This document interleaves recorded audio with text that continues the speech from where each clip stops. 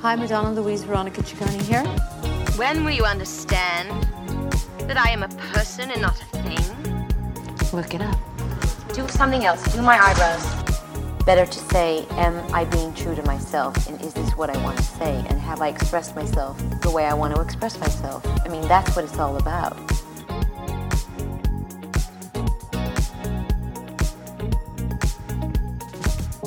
Hi, this is Juan Pablo Di Pace, and you're listening to MLVC, the Madonna Podcast. Hey guys, it's Tony. Welcome back to the show. Hey everybody, it's Stefan. Thanks for joining us for another episode of MLVC, the Madonna Podcast, your place for all things Madonna Louise Veronica Ciccone.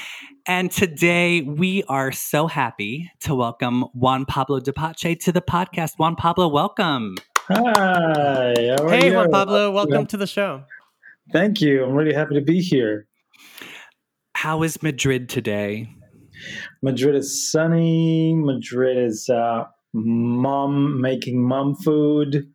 It's a Saturday. Yeah, it's lovely, lovely. We had like the weirdest snowstorm a month ago, but now it's back to its normal sunniness. So it's good. Oh, that's jealous. good. Yeah, we had the same snowstorm a month ago, and it's still freezing cold here. Yeah. And how's everything with COVID over there? Are you staying safe and healthy and everything's fine? I mean, I'm literally not seeing any of my friends at all since I've stayed with my folks because I came from LA. I live in LA, and I've been here since Christmas. And yeah, I kind of sort of to protect my folks, I just don't see any friends. So I've literally been living with my parents. I feel like I'm 13 again. That's got to be sweet. I'm sure your mother is cooking you some delicious meals. It is. I love them. When the pandemic first began, I left New York out of like fear and anxiety and crashed with my mom and her boyfriend for 3 months. And I was living upstairs and I'm like, my mom was making dinners and doing laundry. And I'm like, this is really strange. This is a bizarre, like, I felt like I'd traveled back in time with all of my 40 something aches and pains. So, Well, I became my own mother, so now I'm a domestic diva that I wasn't before. So. Oh, wow. Are you like cleaning everything? Oh, cleaning everything. I'm cooking every night. I'm buying cookbooks. I mean, who is this person? Yeah, but I think that happened to all of us. Like, don't you think we've all become like we used to order food and stuff like that or eat out, and I think people now are just cooking way, way more than before, which is actually a good thing. Oh, yeah. I mean, think about all those times, I'm sure you as well, coming home after, like a 12-hour day and, your time at home is very abbreviated. And now it's the other way around. It's like, oh, my time outside of the home is abbreviated and I have to, work it out like that. But yeah, I mean, I think we're never going to be, quote, normal, unquote, again. But what we're heading into is going to be a more mindful mindset, I would say. I think so. I believe so. Yeah. Well, let me tell you, they are not cooking at home here in NYC, in Manhattan, because I am constantly in fear of getting run down by the flock of bike messengers. Oh, yeah. And they're not just like regular bike messengers anymore. It's all electric bikes. So they go at like 30 miles an hour. And so you see a bike coming down the street. You're like, oh, I've got time to cross the street. No, you do not, because that bike it flies by. And I'm like, I literally would end up in the hospital if I got rammed by one of them. So it's not a good thing. Oh, yeah. Anyway, It's definitely survival of the fittest. Before we get started more chatting, Tony, can you give Juan Pablo a proper introduction to our audience? Absolutely. Juan Pablo was born in Buenos Aires, also known as the Big Apple for you Evita fans, and currently he resides in Madrid, Spain. But he also lives in LA, so I guess he's bicontinental, if that's a thing. A self-proclaimed storyteller, Juan Pablo dances between music, film, and directorial projects. He's been on television. You may know him as Fernando on Netflix's Emmy-nominated Fuller House, which is a huge hit. And he was on season 27 of Dancing with the Stars here in the U.S. He's been in films such as Mamma Mia, Survival Island, many, many others. Juan Pablo is also a recording artist who's been releasing music since 2010. He's got an amazing voice, and his latest song, Fall on Me, was just released on February 26th with a gorgeous video that he himself directed. So he's also done stage work on the West End in London, in Italy, Spain, and New York City with the solo show An Evening with JP, which was, I believe, at 54 Below. Without further ado, here is Juan Pablo. Wow, I'm dizzy just listening to all that stuff. God. Thank you. Okay, Thank you. Oh, that was sweet. It's just a snippet, just a small overview. Just a little getting to know you. The show is over. That's all you need. Well, and actually, Fall on Me, that's not your current single. You have a new single just out, right? Yeah. So Follow Me was the first single of this EP because it's all part of an EP. Uh-huh. And that was the first in January. And then February, I released Te Sentí, which is actually the first song I released in Spanish. Oh, yeah. And that's the one I directed. Follow Me was directed by Manolo Pavón, who works with Almodóvar a lot. Mm-hmm. Oscar winner Almodóvar. And then, the second one I co-directed with him called Te Sentí. And I'm looking now into shooting video number 3 on Tuesday. Because Juan every Pablo, song will have a video. Was this your first time stepping behind the camera? No. I've been directing for years. Okay, we can get to I have that. directed probably about 5 music or 6 music videos and 7 short films. So no, I love it. I've always kept it there as a thing that I do for myself. But I think I'm now definitely stepping more into the directing is stepping more into the forefront. Because I'm very close to directing my first feature, like long movie. So, like Madonna. Well,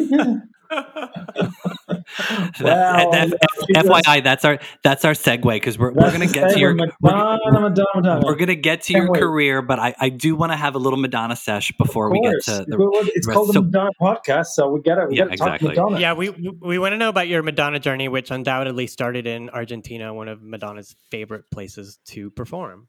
Yeah, when did you become a Madonna fan? How did that journey start? Well, let me just backtrack because I definitely started paying attention because she was already around when I was a kid, but I really started paying attention on Erotica. Mm-hmm. That was that's a good one to pay attention to. Yeah, because it coincided with my puberty. And the sex book and the videos and everything. And I remember, I remember probably was like a radio performance. It was the Live Down Under from Sydney, from the Girly Show tour. And they showed that in radio. So I just remember listening to that and going, this is really great freaking music. And so then I started kind of paying attention to the rest, and I was completely immediately hooked. And so then I backtracked into Like a Prayer and Dick Tracy stuff and True Blue and all that. But my beginning point started with Erotica, especially because the time was so daring and so I was mesmerized by the Steven Meisel pictures from that book. Mm-hmm. I remember, this is how much that book had an impact on me. My dissertation for philosophy at school was on Madonna's sex book. I want to read it. And I got all A's on that, and that was it was sent to it was sent as an example of a great, I don't know, philosophy major work by a student, and I was like, do you realize I'm talking about sex in this whole thing? Did you include pictures? Were there pictures included in the book as well? Of course I did. Absolutely.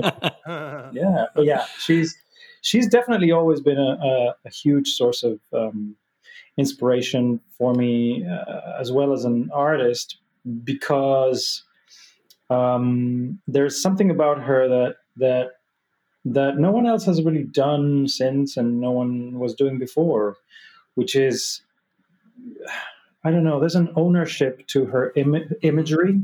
Mm-hmm. A way that she can get inspired by Frida Kahlo or, Marlene Dietrich or whatever, or Marilyn. But at the same time, it is quintessential Madonna. So it's like the Madonna filter that she puts everything she does, she puts it through her filter, and it's so original. Mm-hmm. And especially the care. Like that's what I admire the most is her care for the quality of what she puts out. You can tell the woman is in charge of everything and she's a control freak, but that's the way to do it. And I think all the greats are that. All the greats are control freaks. Like I don't know any lazy great. Exactly. No, Juan Pablo, that's really interesting you say that because, she channels all these influences and all this energy, but it's like we've never seen Madonna in costume. She can never hide because she's, her personality is just the way it is. Yeah. It's incandescent. Yeah. Have you seen her in concert? Have I seen her in concert? That's a funny question. Fill it, Juan Pablo. I'm shy to say I've seen her too many times. Oh no! I think I started seeing her live around, was it Drown World? What was before Drown World? Because it was the one. Well, Girly Show. So you wouldn't have seen Girly Show because that's when you came in. So yeah, it was Drown World. It was Drown World in London, and I remember I was so friggin' poor at the time. I was like working 5 jobs and going to like drama school at the same time and ushering and everything. And I could only afford like the nosebleed tickets, which was so far away. And I remember I saw nothing. I just saw a little square of light. It was a massive stadium in London, Earl's Court. And, but I'm pleased to say that throughout the years, I've seen her over and over again. And I always get closer and closer and closer. Sounds like me. To like cut to Madame X, she was literally sitting. You know when she goes to sit in the audience and talk to someone? Yes. She was literally in the row, like in front of me. So I could if I reached, I could touch her face. So that was nice. Yeah, Tony and I, we were 4th row in New York in Brooklyn for Madame X, and it was the same thing when she came and sat down in the audience. Yeah. We were I was like, Stefan, I could see the top of her wig. Yeah, we're looking at her wig. We were obsessed with her wigs for Madame X. So I will never forget, like when she was coming down the stairs into the audience, and she looked straight at me at one point, and when you sort of like get this kind of like you just gasp of because it was like a lion looking at you. It wasn't a woman. It wasn't a person. It was like a feline, non-human lioness that was looking. A hungry tiger. But Madonna's been known to like a handsome Latin man, so take it as a compliment. It was But can I say what my favorite was? Sure, yes, please. Confessions. I thought was really just perfect. Just the whole thing from beginning to end was gorgeous. Yeah, I think so many people agree with that. Just the era, from single choices to videos to styling to the tour, everything was just so on point. So spot on. Yeah, and I think we hold her to that standard now, which is unfortunate for her because she obviously she can't. As with life, not everything goes off according to plan sometimes. And so I think it's unfortunate that we always are like, it's not like Confessions. Yeah, I know. Yeah, tell that to the holograms at the Billboard performance. I tell you what, though, I got really excited when I saw a Guy Ozieri post on Instagram not long ago. And he's like, I'm still trying to convince Madonna to tour a Ray of Light, as a tour, bring it back and do like an anniversary tour. I'm like, oh my god, that would just that would from be beginning it. to end. That would be great. Yeah, she's good. No, I'm glad that you were able to see her on tour. That's and did you like the Madame X tour compared to her other tours? What did you think about that? I was really excited to see her in a smaller venue. I thought that was a really cool, bold choice to play smaller theaters. I saw her at the Wiltern in Los Angeles.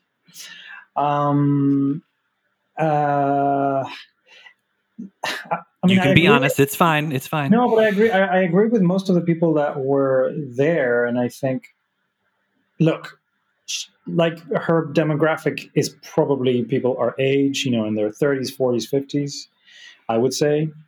So whenever she does things like Frozen, we that's what we love, right? Yeah. So when she did Frozen with the whole Lola thing, that was my favorite moment of the whole show. So I kind of wish she would sort of acknowledge that demographic a little bit more, because we are the people who are going to those concerts. So I don't know what I'm trying to say here. I'm just saying, please just no. Well, I think you wanted a bit more classics, which is, I mean, that's a lot of people want, Maybe. Madonna classics But when they go. That's a really unforgiving thing to say, because she has to keep making records, and she's of course going to explore all kinds of avenues. So I don't think that's a very kind thing for me to say. No, I just want her to do Frozen, because that's not what I'm saying. I just, for example, there were songs on this album which I loved, and they were not the choice for the tour, like Looking for Mercy, or even Faz Gostoso was a great song that she didn't play. So I think it just comes to what she wants to say in that particular tour. I think this tour, for some reason, had a lot of like heavy political content. And maybe those songs were reflecting that for her. I mean, if she had just done like a 3-hour show, she could have slotted in a bunch more hits, and then everyone would have been happy. But Juan Pablo, I understand where you're coming from, though, because I would have liked to have heard more of the classics, but done in a Portuguese fado style, or maybe done like world music. When she sang 2 lines from La Isla Bonita, I'm like, you can do the whole song, I mean, she's very famous for doing this, right? For like, and I applaud the fact that whenever she does a new tour, she really does push the new songs. And a lot of singers always feel nervous about that, because they're like, "Ooh, I'm going to lose my core audience if I don't do the old songs." But she doesn't. She's like, "No, fuck it. I'm going to do the songs I want to do, and I'm going to do the new one." So for that, I really love her, because she's defending her new work in most of the tours have just a lot of the new songs. So, Juan Pablo, I've spoken many times on the show about how Madonna's Spanish-speaking fans, Latin American fans, Spanish fans, how they are just out of control, crazy. What can you say in a good way? In a good way, yeah. I feel like we can relate to her in a way that maybe white people can't. But tell us what your opinion is of that. Yeah, to be honest with you, I think it goes right back to her first albums and La Isla Bonita, and the fact that she had so many of her kind of ideal men or ideal culture were Latin men. In a moment in history when that wasn't that fashionable, it wasn't hot. Like, this is prior to Antonio Banderas being, a leading man on Hollywood.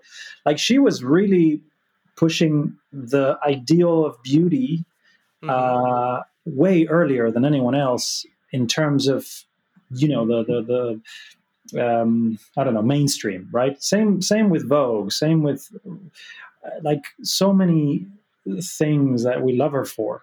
Is that she was saying to us, this is beautiful, this is cool, before we all agreed. You know what I mean? So the fact that the Latinos felt seen so early on by her in videos like, the guy with the long hair playing the guitar in La Isla Bonita, or even the gang, not the gang members, but when she was like dancing in her earlier videos. The Salvadoran guys from Borderline, Yeah, exactly. All that stuff is like...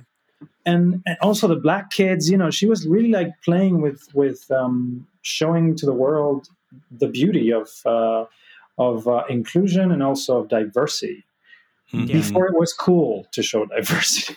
No, absolutely. I mean, I saw myself, growing up in the 80s in her in her milieu, in her videos, in her shows, and it was so important. When we had Luis on the show, I told him how important it was for, I was a teenager and I saw, Latino gay Latino men on a world stage performing with the biggest star in the world. And I told him that was so important, because then it made me think that like I can be seen too, Well, it normalizes it, when you have someone that you respect like Madonna, and Madonna's popular and she's, in charge, when she presents something, and you're seeing this as a confused gay teenager, then suddenly you're thinking, oh, this is okay. I'm okay. This is fine to be this person, or feel this way, or think this way, or dress this way. And I think she created that safe space for a lot of people. And I think that's amazing. I'm glad that she does that with her platform. No, I just don't think that she gets enough credit for that.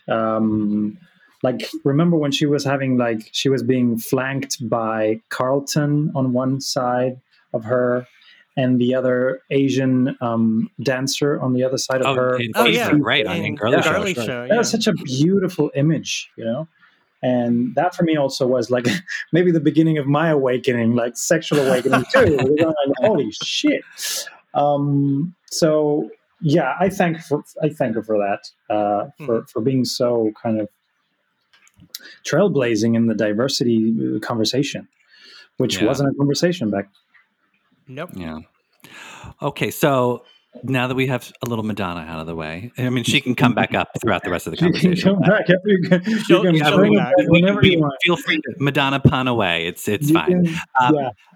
But I do want to talk a little bit about your storied career, because you've got some great career moments, and we'll start obviously with Fuller House. So you played Fernando on Fuller House. How did that happen for you?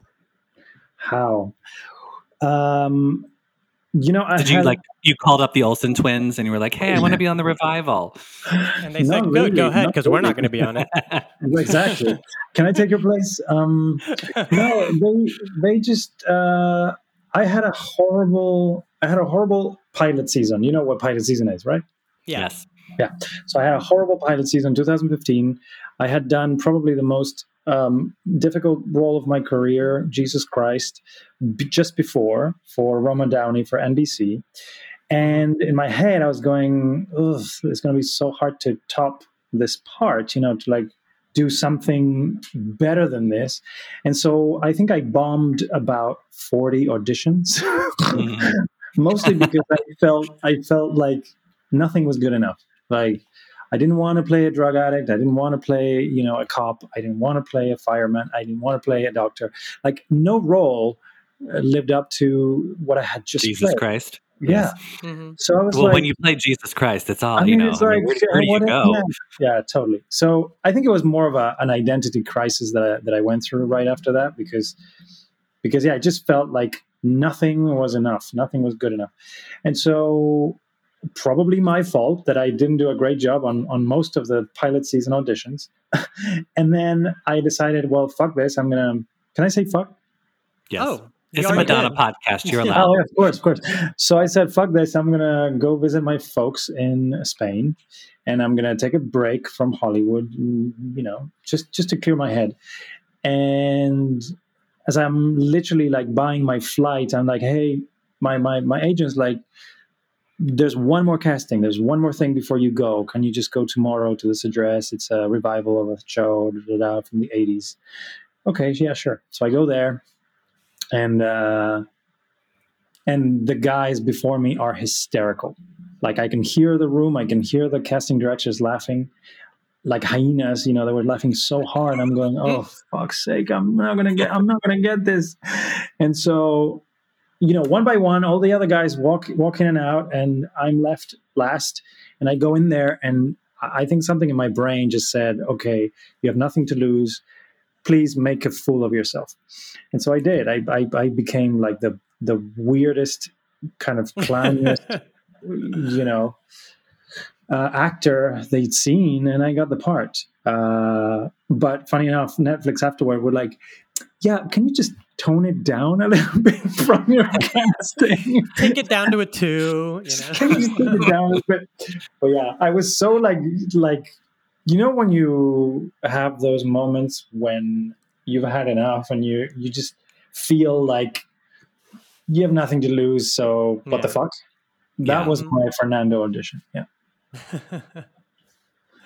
Well, so and you booked that, and at first you were just you were not a full-time cast member. You were just like a reoccurring character, but then you got promoted to full-time cast member in the second season. So obviously, you must have been doing something right. I guess. I mean, they couldn't get rid of me after that. No, I think the telltale sign was on episode 1 of the new show, like season 1, the pilot. Because no one really knew. I mean, I didn't even know what I was walking into. I didn't know that the audiences were so hungry for the show. So I think it was a surprise also for Warner, for Netflix, for everybody. Like it was like a runaway hit within, it being announced, and then it didn't disappoint. But on that first taping, no one knew. We could have bombed. We could have been a disaster. Like the chemistry of a new show is so vulnerable, is so frail. It's like it's a glass box that can be shattered in a second if one of the pieces doesn't work. So we were very lucky that we immediately found that chemistry with all of us. And so I guess when I opened my mouth, my very first line, I think I said, "Hello, DJ." Like that was my first line. She opens the door and I go, "Hello, DJ." And and people were laughing at my first line. So I think that was probably why I stayed, is that I didn't fall over myself or vomit all over myself and made people laugh, which is what they were looking for. Juan Pablo, Full House isn't really known in the Spanish-speaking countries, so I don't think you grew up watching Full House. So did you have you have to go back and do some homework and study? And I did not grow up with Full House. I grew up with The Nanny. I grew up with Seinfeld a little bit, Friends, but not Full House. So I didn't. That's what I mean. I didn't know what I was walking into. Like I knew it was it was a great show within the 80s, but I didn't really know the power it had and how much people really missed it. Yeah, Full House was a full-on babysitter for millions of children in America. What was for the actresses that were returning to these roles that they had when they were kids? What was their response that you were able to witness? Like, were they like just marveling at things constantly? Like, oh my God, this is so much fun. We're back. Oh my God, you've no idea how painful it was when we stopped, because for them it was like their dream situation, their dream job, working with people they adored. I mean, they've been to each other's weddings and funerals and birthdays and barbecues and christenings. Like these people have been friends since the original. So to go back and work together as a team, and for them it was like, winning the lottery. I mean, for all of us really, but the significance it had for the original cast was magical. And the fact that it was a success, even more so, because it could have been, like I said, it could have not been a success. So when it finished, it was really painful, and they cried for a whole season. Like almost every Friday night we would tape, and they'd be in tears. I love them. What kind of feedback have you gotten from fans about Fernando? Oh, that's interesting. The first season, I was a little sad because I got a lot of I just got a lot of criticism, and as soon as they started warming to Fernando, it was the complete opposite, and they were like, appreciation pages about Fernando, and people just loved him and Kimmy together. I think they didn't like the fact that I cheated on Kimmy's character at the beginning, so they hated me at the beginning. And then, no bueno. Yeah. But hey, you have to start bad to grow. You know what I mean? Exactly. You have to gain the audience's trust. You do. It was a good 180. Yeah. Well, so speaking of Fernando, you got to be in the movie version of Mamma Mia. What was it like dancing with Meryl Streep? Oh, it was beautiful. It was great. It was great. It was not only great for the fact that it was great, but also it was my very first day. My very first day when I walked into the rehearsal room, I just got cast, and I was one of the last people to get cast. So everyone else was already rehearsing and everything. And the way it worked is that we would rehearse the numbers in London, all of the numbers, the musical numbers of the show, of the movie. And then, like 2-3 weeks later, we started shooting. So we had like a good, solid, kind of like when you put on a musical on Broadway. You know, we had a solid rehearsal period of just the musical numbers.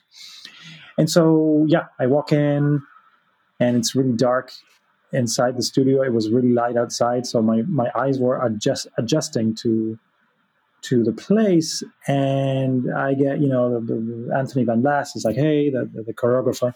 Hey, JP, welcome to the family. Okay, we're doing Voulez-Vous, and, you're going to dance with Meryl. And I look to my right, and there she is, And so he put me with her, and I of course, I tried to be cool, but I was a 24-year-old kind of fan, really, dancing in Meryl Streep. So it was amazing. It was an amazing experience as a whole, just to be part of this movie, to be part of something that was, we knew we were doing something special. We didn't know how huge it would become. Hi, Fernando. You are in. I'm calling you Fernando. Hi, JP. You're in like the highest grossing musical of all time. It's no big deal. No biggie. Yeah, it was pretty spectacular just to be present in those moments. Because once you have that kind of cast, Colin Firth, still one of my favorite people on the planet. And I was playing his boyfriend and dancing with Meryl and just cracking jokes with all the other super mega stars there. It was just sort of surreal, really, because it wasn't just 3 actors. It was like a good 10 mega stars. And so, it was a pretty great project to be a part of. Juan Pablo, what's the name of the island that you guys shot on? That place is gorgeous. And how long were you guys there? Yeah, we shot it in Skiathos and Skopelos. And we were there. We shot all of Donna's hotel scenes in London in a soundstage at Pinewood. So the sky was like, it was this green screen. And then we shot the rest in these 2 islands. And I want to say probably the whole thing took like 5 months, maybe. That sounds like a dream come true. I know. I always wanted to be part of. Sorry, I always wanted to be part of Lord of the Rings, and that was my Lord of the Rings. There's your franchise moment. So you were also in what me and my friends like to call the cult classic Survival Island. I think oh my God! Me and a bunch of we've got I think it's like maybe 6 of us, and for the last 10-15 years we're like, oh my God, Survival Island's on. So so last Wednesday I was flipping through the channels on cable, and Mamma Mia was on one channel and Survival Island was on the other one. So I was like, well, I might as well do some research here. But I don't know. Am I the only one who sees the similarities between Survival Island and Swept Away? No, you're not the only. Oh, wait a minute. Swept Away. I thought you were going to say Dead Calm. Well, that too, but Swept Away, Madonna was in that. And yeah. Did you see Swept Away, Madonna's movie? Of course. Okay. Yeah, I did. It was Swept Away. What year was that? It was 2001. Oh, so our movie was after. Okay, our movie was 2004. Of course I saw it, especially the scene where I'm being really nasty to her, right? Yeah. Yeah. It's a huge similarity. So you also worked with your sister Maria Victoria. What was that? What was the whole experience like? Just give us a little bit about it.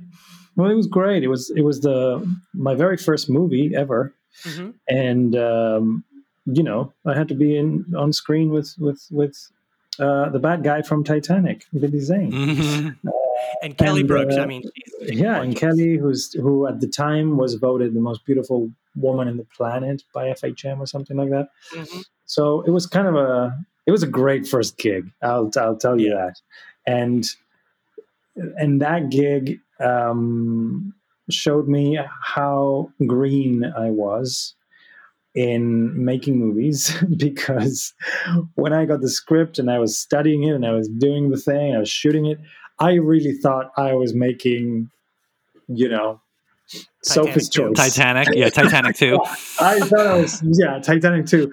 And then when we watched the film at the premiere in the Odeon Leicester Square Cinema, and there were places where people would laugh not at jokes, but they would just laugh at the movie. Like, I couldn't sink lower enough in my chair. I was so embarrassed. No. I was so embarrassed. But hey, look, it's now become a cult classic. Yeah. And people love this movie. It's always got on that cable. sort of B movie quality that is so kind of guilty pleasure like. So Kelly's I'm really very over the top in this movie, and Who, Billy? I think Yeah. Oh yeah. Billy and Kelly. Okay. Yeah. Well, and I was I was at 100 really quick in some of those scenes.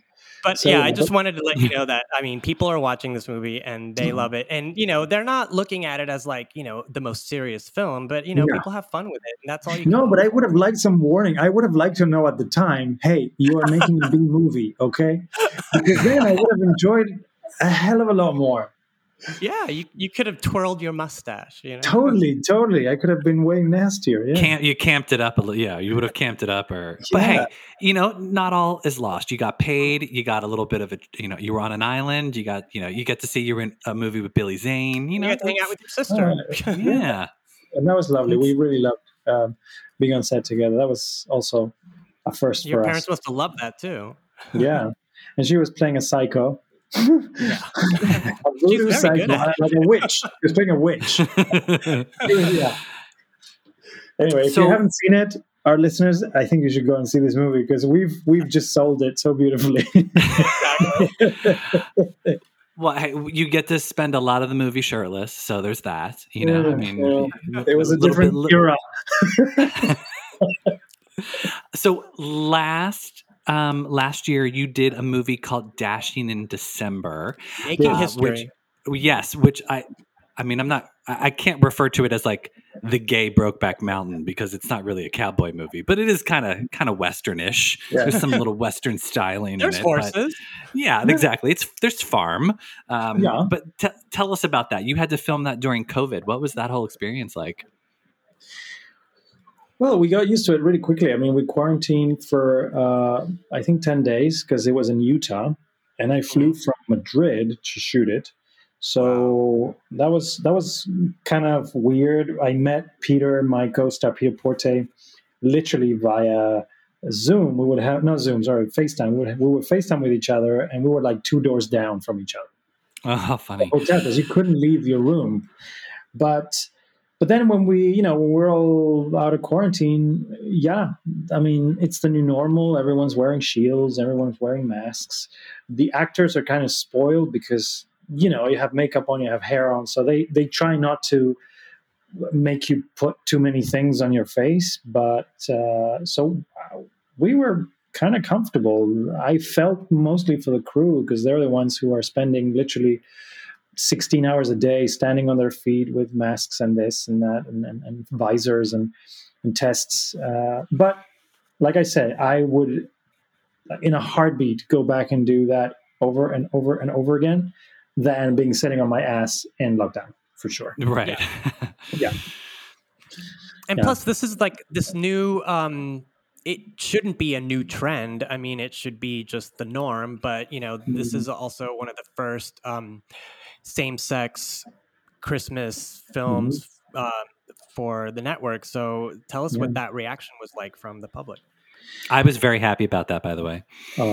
We need more of that. We need more. We do. It was beautiful. It was just beautiful to make it because Jake Helgren, the director who wrote it also, I thought did a beautiful job in talking about the small things, the nuances, the subtleties of two men meeting each other. Like yes, it was a Christmas movie, but quintessentially, I think it was more of a men in their 30s getting to know each other and what that is like when these two men are completely different and they come from completely different places in their lives, and will this work?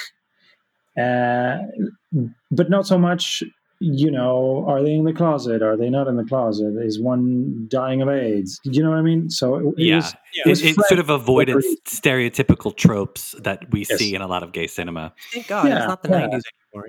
Exactly. So I loved being part of that, and also, I mean, completely unexpected was being thrown into the conversation about all the other LGBTQ plus holiday films that came out this year. So it was great to be included in such an important conversation of why haven't we had this until now.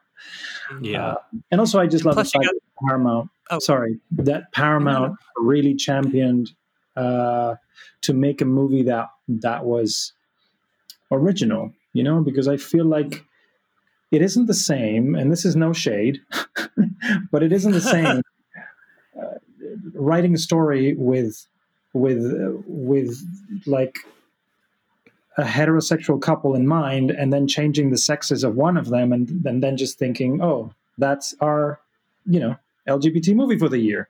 Right. And ours, I thought, was very specific to gay culture, and, like you said, no stereotypes. Yeah. So I'm very, very proud of that. Well, so you had come out publicly in 2019. Was that a scary experience? Was it a relief? Did you obviously you were in Dashing in December, but like, were you worried about how it would affect your career? No. And also it's funny because I always try to clarify what happened, because I think it's always news when anyone comes out. In my case, it wasn't really like a coming out situation. I was doing a TED Talk about growing up and about the story that we tell ourselves. That's why it was called The Story of My Life. So I was asked to speak to a group of teenagers with this TED Talk, because it was a TED Talk for students. And they asked me to speak about kind of my journey and why I became an actor and this and that. And I thought, well, the only way that I can do this, honestly, is to talk about that one thing that maybe, I haven't said publicly before, but I wasn't in any closet. So I don't know. Nothing changed. There was no seismic, the earth didn't shatter for me. My career didn't change. My family didn't throw me out. Like it was a non-event, Mm-hmm. Which is honestly how it should be. I mean, exactly. It should not be traumatic. I only bring it up just because I think it's ridiculous that we still have to make it such a big thing. Who cares who you're sleeping with? It's not you who are sleeping with the people. It's why we have to. Heterosexuals don't have to come out. It's like, why is that heterosexuality the assumed sexuality? It's such. And not to get political, but when we talk about equal rights, that's sort of baked into it. Like, that's what I want equal rights to be about, that we don't have to assume that everyone's straight, Sorry, and I'm stepping down from my soapbox. No, but you're right. You're right. It's, I think the times are changing so fast as well. Like, things that were normal just literally last year, now they're different. And we even look at how kids are today. When I say kids, I mean people who are now in their, teens and 20s. Mm-hmm. They have no issues, like zero issues. Yeah. They live their lives. Which is great. They look at us and go, huh? What is that problem? Why were you afraid to do this? This is normal. Yeah. So I think that's wonderful. And we should take a leaf out of their book. Yeah. So I loved you in Dancing with the Stars. I'm switching gears. I loved you in Dancing with the Stars in 2018. I was so upset. I had actually just missed seeing you. I'd gone to LA right before your season 27. So, and and I went to a taping of Dancing with the Stars just because my mom and I watch it. It's our little bonding show that we watch. And I did not know this about you, Stefan. Oh my God, I love Dancing with the Stars. I like, honestly, sometimes I just want to get famous so I could be on Dancing with the Stars. It's like, let me do something famous so that way they'll cast me. Something famous. Well, sleep with a politician. Exactly. How was that experience like? I mean, I know it's a lot of work, but it also looks like a hell of a lot of fun. Yeah, it's both. It's definitely both.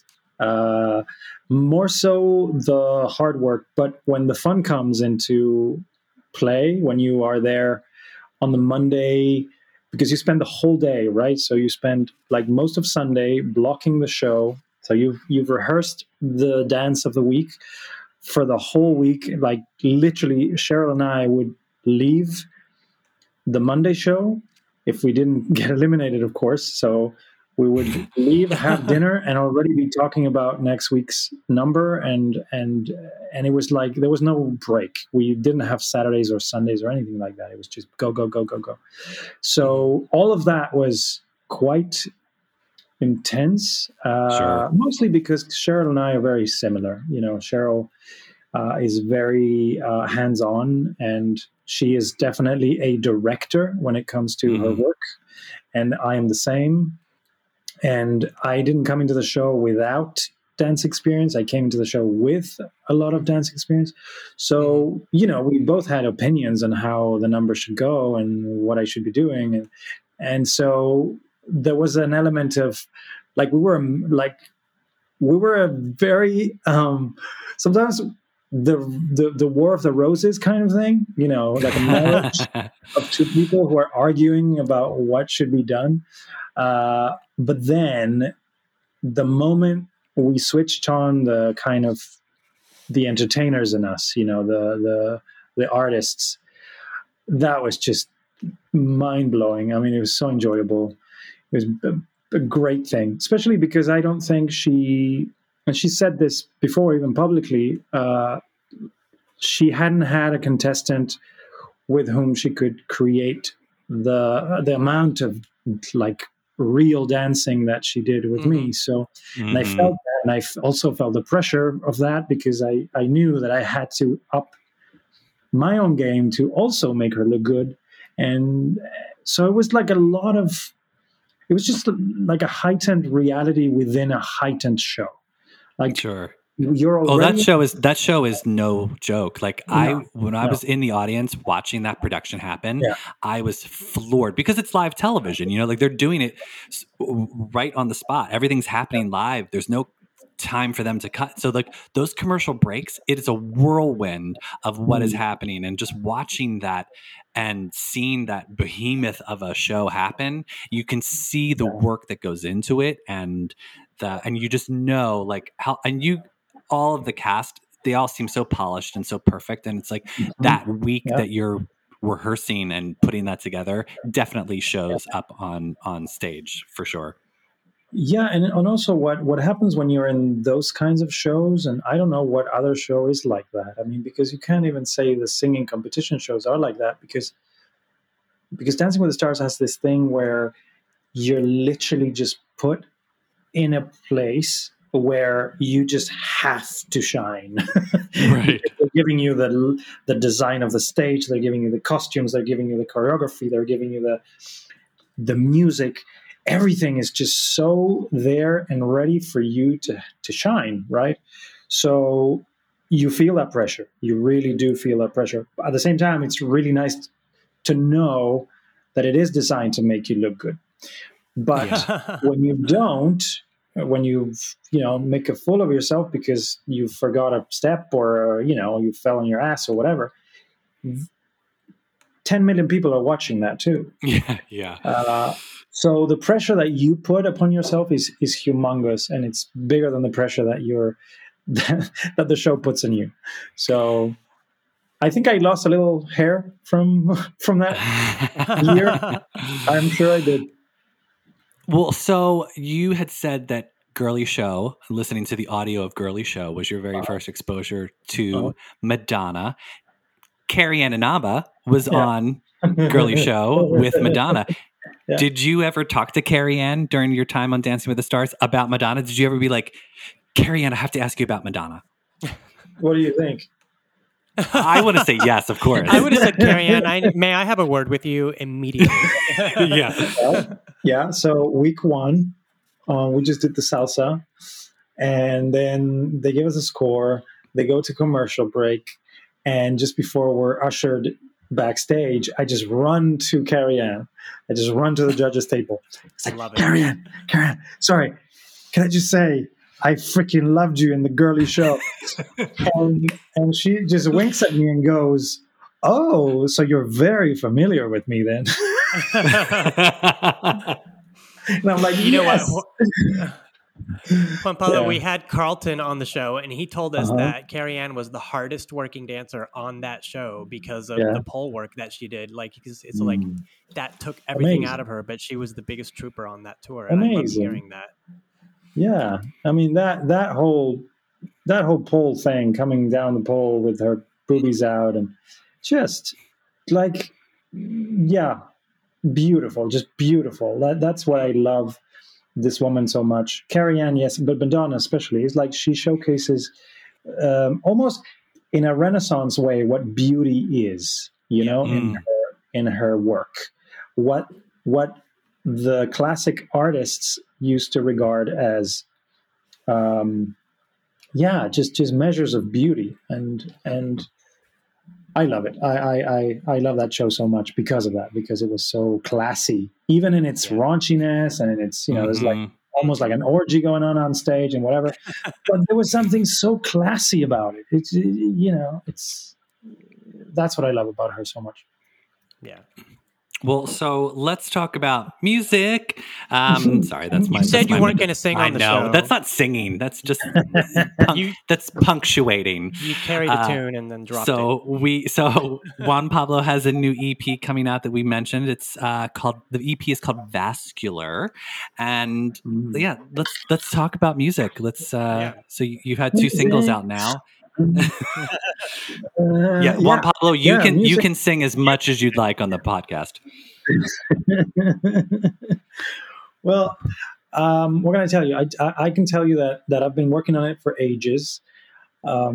Usually with music is different with anything else, because I don't like releasing anything that is not 100%, you know, to my standard, 100% the best of what it can be. So I've been working on these songs, I tell you, for like 2 years. And these are 6 songs. They will all come out one at a time because I'm releasing a video per song. So it's kind of like a visual EP, really. Nice. Yeah, because I for me, a song... A song is like an excuse to make a music video. I agree. I just love the art of music videos, like Chris Cunningham stuff and Michel Gondry, and like the Bjork and the Michael Jackson videos and the Lenny Kravitz. Like that for me was the golden era of music videos. So when I decided to release an EP, I was like, I just want to give every song a music video and a chance to shine by itself. So that's why I'm releasing like one a month, and the whole thing will come out probably in April. Nice. Well, see, that's what we've been wanting Madonna to do, a whole visual album. Why she refuses us a visual album is beyond me. But so thank you for doing that. You're welcome. Well, so will we get some more steamy dance numbers coming up? I don't know what the rest of the music is like, but I thought your current single, there was some really beautiful dancing. Thank you. Well, I really wanted to showcase what the authentic flamenco looks and feels like on this video. I'm like a quarter Spanish. I was born in Argentina, but my mom's Spanish. And there is nothing really like the flamenco culture, flamenco music, the way it's sort of in the video, especially the way that it describes that frustration that the dancer has just through that dance break. Because for those who haven't heard or seen the video, it's a very kind of, it's like a fusion of flamenco pop, and it's in Spanish.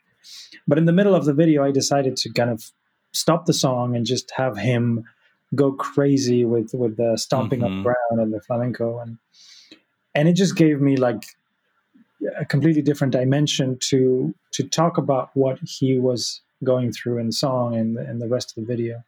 Also, I feel like it's like a 3-act play in a way. I don't see it so much as a music video, but more as a short film.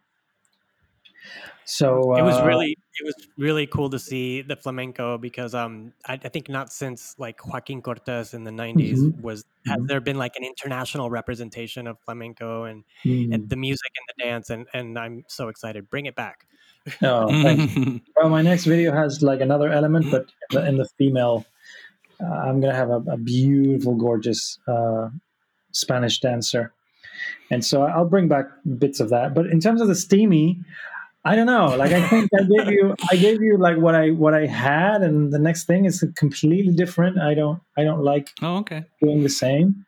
So, well, you know, because like Madonna, she's always bringing a little bit of steam every now and again. You know, I mean, like I want to see a Juan Pablo Power of Goodbye kiss, like that kiss that she has in Power of Goodbye. It's like that camera just revolves around her and Goran Vincic for like 30 seconds, and I'm like, we need something like that. So there you go. That's your challenge from MLVC. You know. Okay. Well, if it's not in a music video, I'll tell you it's going to be in a movie. So well, hey, I'll take it. You know. Yeah. Either way, as long as it's taped. So Juan Pablo, will you tell us a little bit about the work that you did with Nadia Ginsburg? She's a friend of the podcast, and we are obsessed with her. I know, who isn't? I mean, Nadia is amazing. Well, I found Nadia, I want to say like 10 years ago, when she was doing the Madonna logs, which are little episodes where she puts poor Madonna into different situations, and she does it so well. I don't know if there's anyone in the world that does her voice as well as Nadia does. That kind of shaky, almost.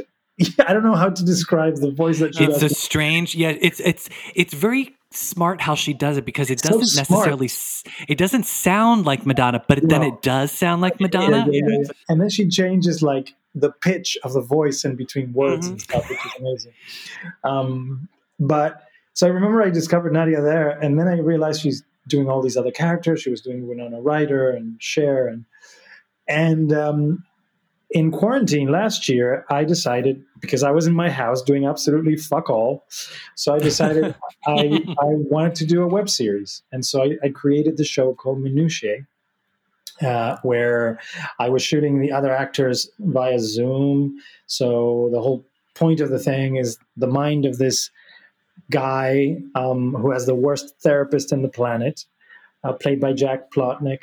And I literally just cast my friends. So I had an episode with Andrea Barber and and then Jack, and then I had John Stamos and Sony Nicole. Anyway, so I remember thinking, well, it would be really, really cool in a fantasy situation to have this character of Tomas have a moment with Madonna.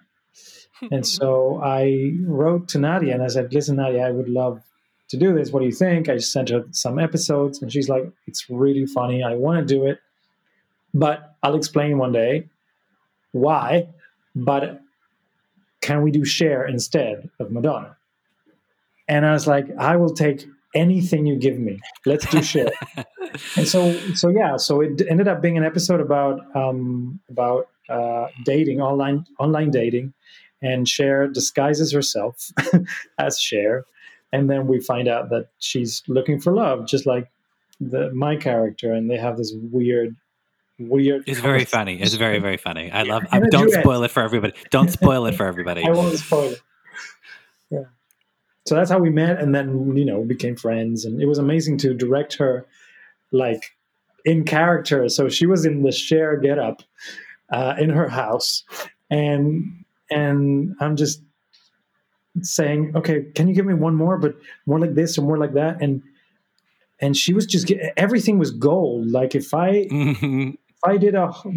took everything she did, it would have been as funny as as what ended up being on the episode. She's so talented.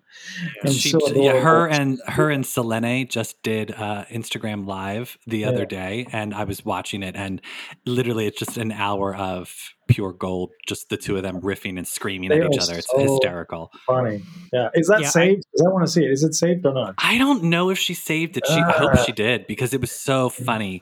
Just the two of them. Like, they're not even talking about anything, and it's funny. Yeah. I can't wait until we get live performances again, because I number one on my list is like, I'm going to go see Nadia. Oh, yeah, totally. And Selena too. I've seen Selena live in LA, and she is hysterical. They're both gold, like you say, gold together. Yeah. Well, you did Instagram Live with Nadia as well, didn't you? I did. The week that the episode came out. Yes. I feel like I tuned into that too. Yeah. Yeah. Hey, Anyway. Steph, is it time for my favorite part of the podcast?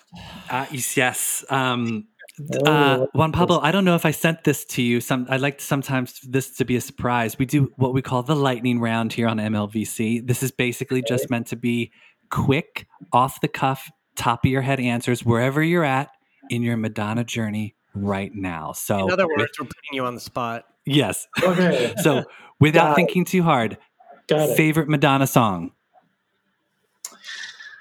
The Substitute for Love. Oh, good one. Favorite Madonna video? Fuck. That's just too hard. Too hard. I mean, you said it earlier. I think it's Power of Goodbye. Uh-huh. Oh, well, she looks beautiful in that. It can change too. It doesn't my favorite video depends on the mood I'm in. Okay, well, top of your head, what's your favorite video right now? Bad Girl, and you know why? Is because when I saw your recent video, and you have that flamenco breakdown, that pause, the first thing that came to my head was, I'm like, oh, he's pausing the video like Madonna in Bad Girl. That was what I thought. I was like, see, there's Madonna influences. There's Madonna influences in his work.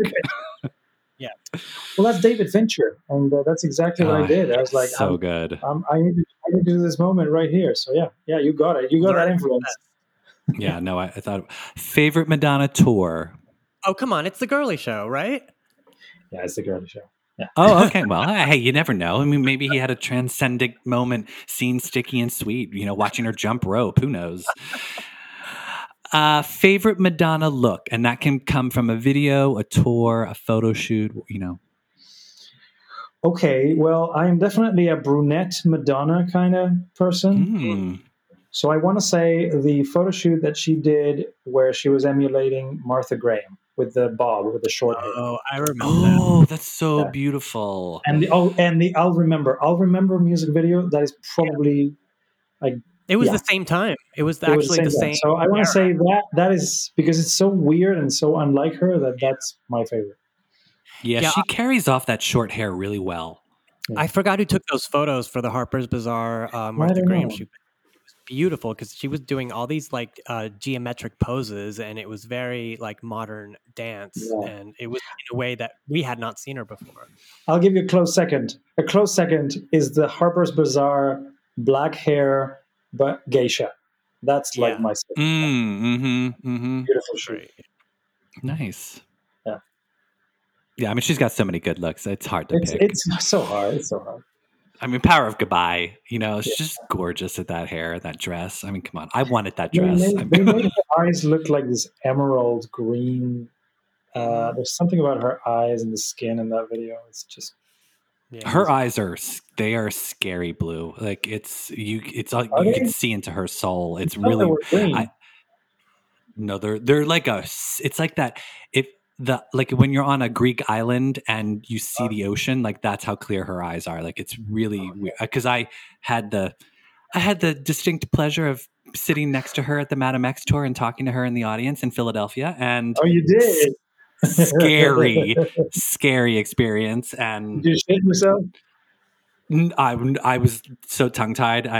She was asking me, I tell people this all the time. She asked me, what do you think the Madame X tour is about? And I'm like, hi, Madonna. I couldn't even talk.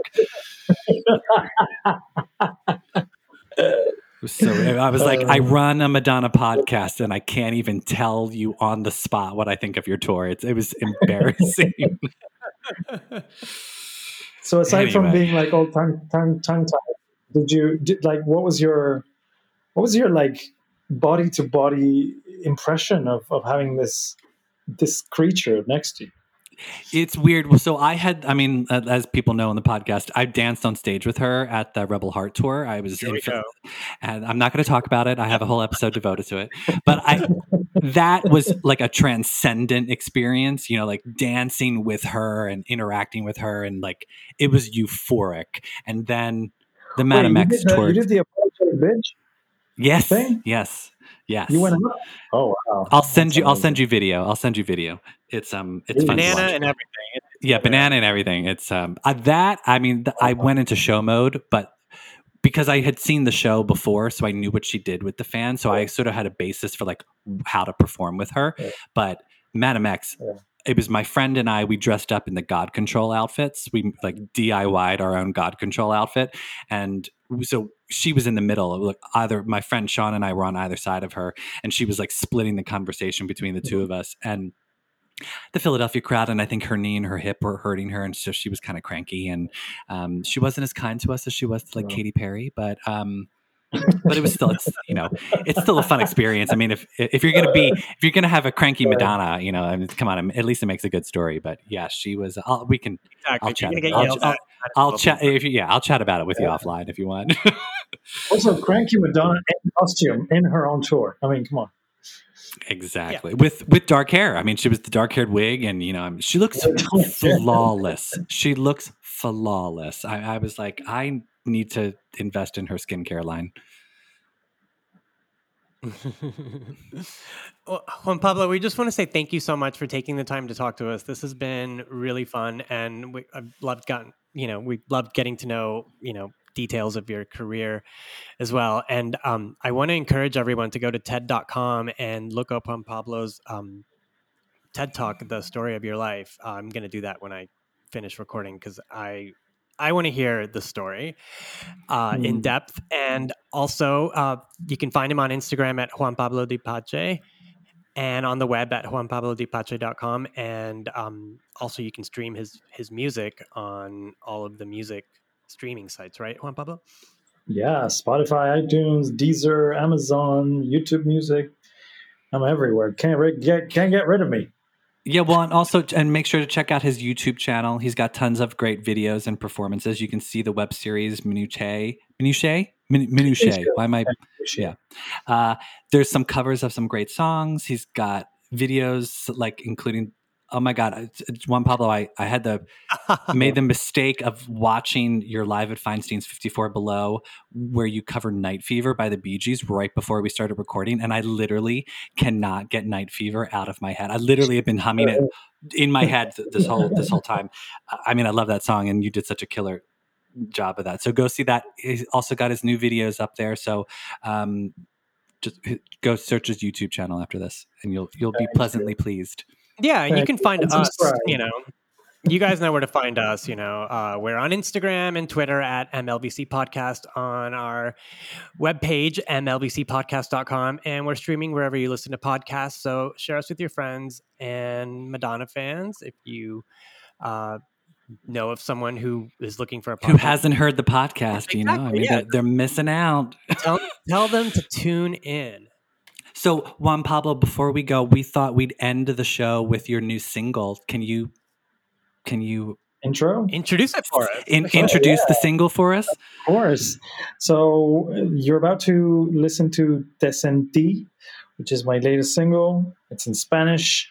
Enjoy it. Dance. And if you've ever had your heart broken, this is the song you want to listen to. All right, guys. Thanks, Juan Pablo. You heard it from him, from the man himself. So we'll talk to you guys next time. Thanks for listening. Until next time. Thank you, guys. Pleasure.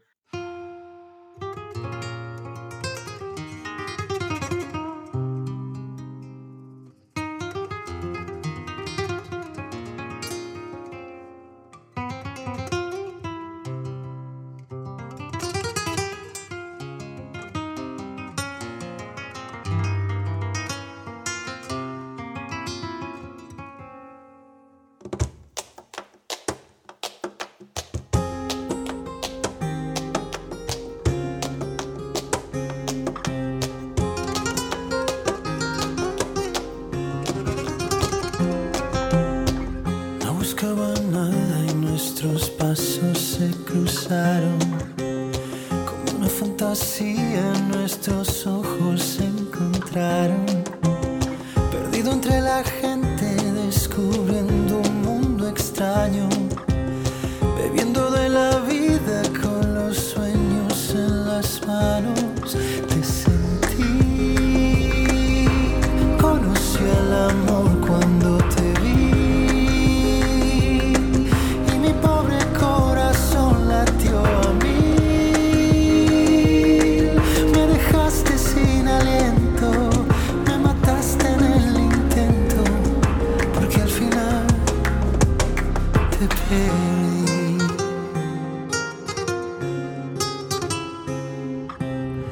¿Cómo curarme de ti si me tienes amarrado? Con un trago fuerte tu veneno me ha embriagado. Esta historia sin final se llevó toda mi calma. Con un juego del azar hizo trampa con mi alma. Te sentí, conocí el amor cuando te vi, y mi pobre corazón latió a mil. Me dejaste sin aliento, me mataste en el intento, porque al final no entendí. Cuando el reflejo de tus ojos se grabó en mi memoria como un sello. Y aunque me haga daño, yo te seguiré esperando hasta el final. Te sentí, conocí el amor cuando te vi, y mi pobre corazón latió a mí. Me dejaste sin aliento, me mataste en el intento, porque al final no entendí, te perdí. Te perdí.